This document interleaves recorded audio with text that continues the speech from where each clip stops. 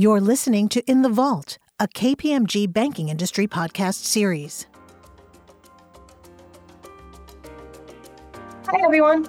Welcome to today's podcast. I'm Liz Lamadou, a principal in KPMG's banking and capital markets tax practice.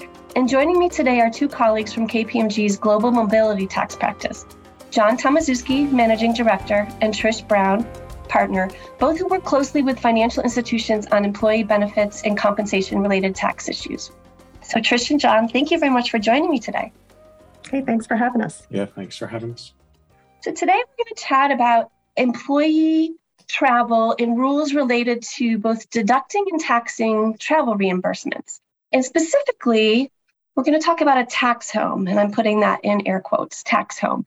What does that mean, and how does it impact the taxation of travel-related expenses for employees, particularly in a world where remote work is now commonplace?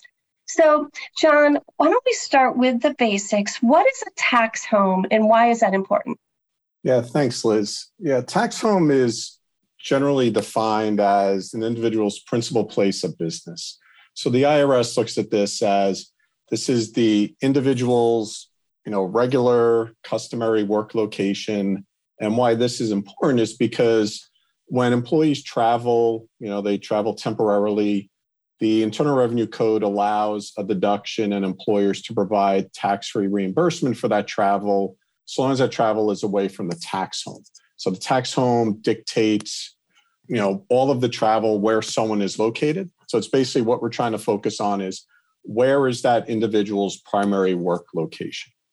In today's hybrid work environment, an employer's ability to reliably assess that tax home seems like it'd be more difficult. That's right, Liz. In the context of reimbursement for travel expenses, employers have to determine whether the employee has a tax home or has more than one, post of duty, and if the tax home has changed. And not all employees have a tax home. For example, employees who don't have a regular place of business because they move from area to area for their job, traveling all the time, are considered itinerant and are not considered to have a tax home. And you can't be away from home under 162A2 if you don't have a tax home. So an employer paying for travel-related expenses for such a person has to consider that as taxable income. And what are the potential tax consequences if the employer fails to track a tax home? Yes. So Liz, just on this point, so employers, if they reimburse an employee, for example, for their travel-related expenses, so this might be, lodging, travel, meals while they're traveling, the question is whether or not that's taxable compensation, wages that's subject to tax withholding and reporting, or is that tax-free? So from the employer point of view, if they treat reimbursements as not taxable, then they wouldn't be withholding taxes, wouldn't be reporting that. So the risk here for employers, if you get this wrong, there's failure to withhold taxes, failure to pay, employment taxes, which is FICA, Medicare, Social Security. And ultimately, if the employer fails to do this all properly, the employer is the one that, the IRS is most likely to go after and is the one who's most likely to be left holding the bag and paying the financial penalties for this. So the employer wants to get this right and wants to make sure that it's treating any type of travel reimbursements properly. In addition to the tax withholding and reporting aspects of this, just want to quickly highlight that certain expenses, such as commuting expenses, are no longer deductible. So from the employer's point of view, if they're reimbursing personal commuting expenses, the employer would not be allowed a tax deduction for that. So getting the tax home right and getting any of these reimbursements right from the employer's point of view is going to have two consequences, right? One is the payroll tax reporting and withholding aspect, but then the other is whether or not there's a tax deduction for those expenses. And just lastly, with respect to commuting, when people are working from home now, you have that issue on if you reimburse those expenses to come into the office, is that business-related travel or are those personal commuting expenses? And that is a great segue, John. because a lot of us are working from home now. So let's talk about employees in this hybrid environment. Is an employee's residence their new tax home? Great question, Liz. That's the question now, right? A lot of people are in the hybrid work environment. So unfortunately, this all depends on the facts and circumstances. There's not an objective determination on this. There's a lot of factors employers need to look at. There's not a one size fits all. And just initially, you need to look at where's the principal place of employment? Where does that employee spend most of their time?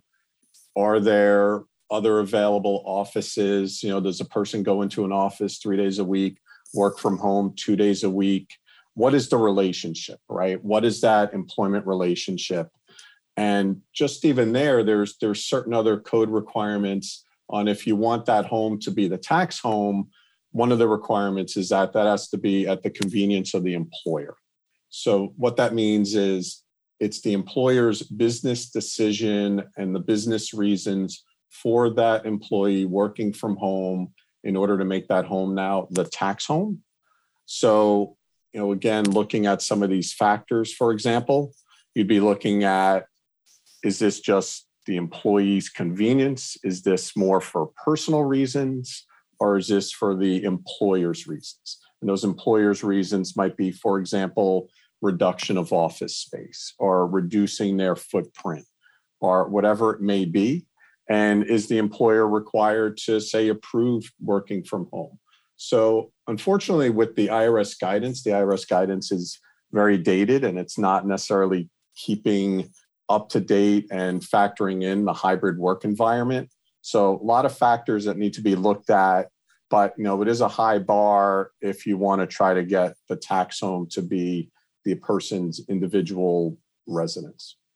That seems like a lot to consider on a case-by-case basis, employee by employee. Yeah, I agree, Liz. And, as we're talking to companies about their return to office and remote work policies, we're hearing that not all organizations track where their employees are working. Why not? Well, in the war for talent, flexibility and the ability to work from anywhere is viewed by some as a talent magnet. So the downside is that this can impact the employer's assumptions about the employee's tax home. They might actually, think the employee is one place and they're actually another. And so as a consequence, the appropriate treatment of travel expense reimbursements is impacted. Knowing where employees are working also impacts the employer's responsibility for state income tax withholding. But that's probably a topic for another podcast. That's right. And we'll definitely have you back to talk about that. If we boil down today's conversation, a couple of takeaways. I think banks need to consider if they have enough information to correctly categorize and reimbursements to employees to determine what are travel-related expenses and what are not. And you need reliable data about the employee's tax home to really ensure whether the company's properly characterizing the expenses and treating it correctly for purposes of the employee's taxable wages and the employer's deductions for tax purposes. Does that sum that up, guys? That's right, Liz. Just to give a quick example is, if employers now are reimbursing employees for their train tickets or cab fare, whatever it may be, in order to help them get back into the office, that's the question. Is that personal commuting or is that a business travel expense that would be able to be provided tax-free and deductible to the employer? Yeah, and given the fact-specific and case-by-case nature, I'm sure it's hard to put some blanket rules around this and have it apply to all. Exactly. Every employer needs to look at these situations, look at what they're doing with their employees. Are they tracking where they are? And where is that tax home? So it could follow, all the tax treatment can follow from those determinations. Well, this has been a great discussion and really good information. Trish and John, thank you for taking me through this today. I'm really looking forward to having you back and we can talk more about hybrid workforce and even some of that state income tax withholding. Well, thanks, Liz. It was great to be here. There's a lot going on in this space right now. And to our audience, thank you for joining us today. This is Liz Lamadou on behalf of KPMG's Banking and Capital Markets Tax Practice. I look forward to talking again soon. Thanks for listening to In the Vault with KPMG. Be sure to subscribe to this series to be notified of new episodes.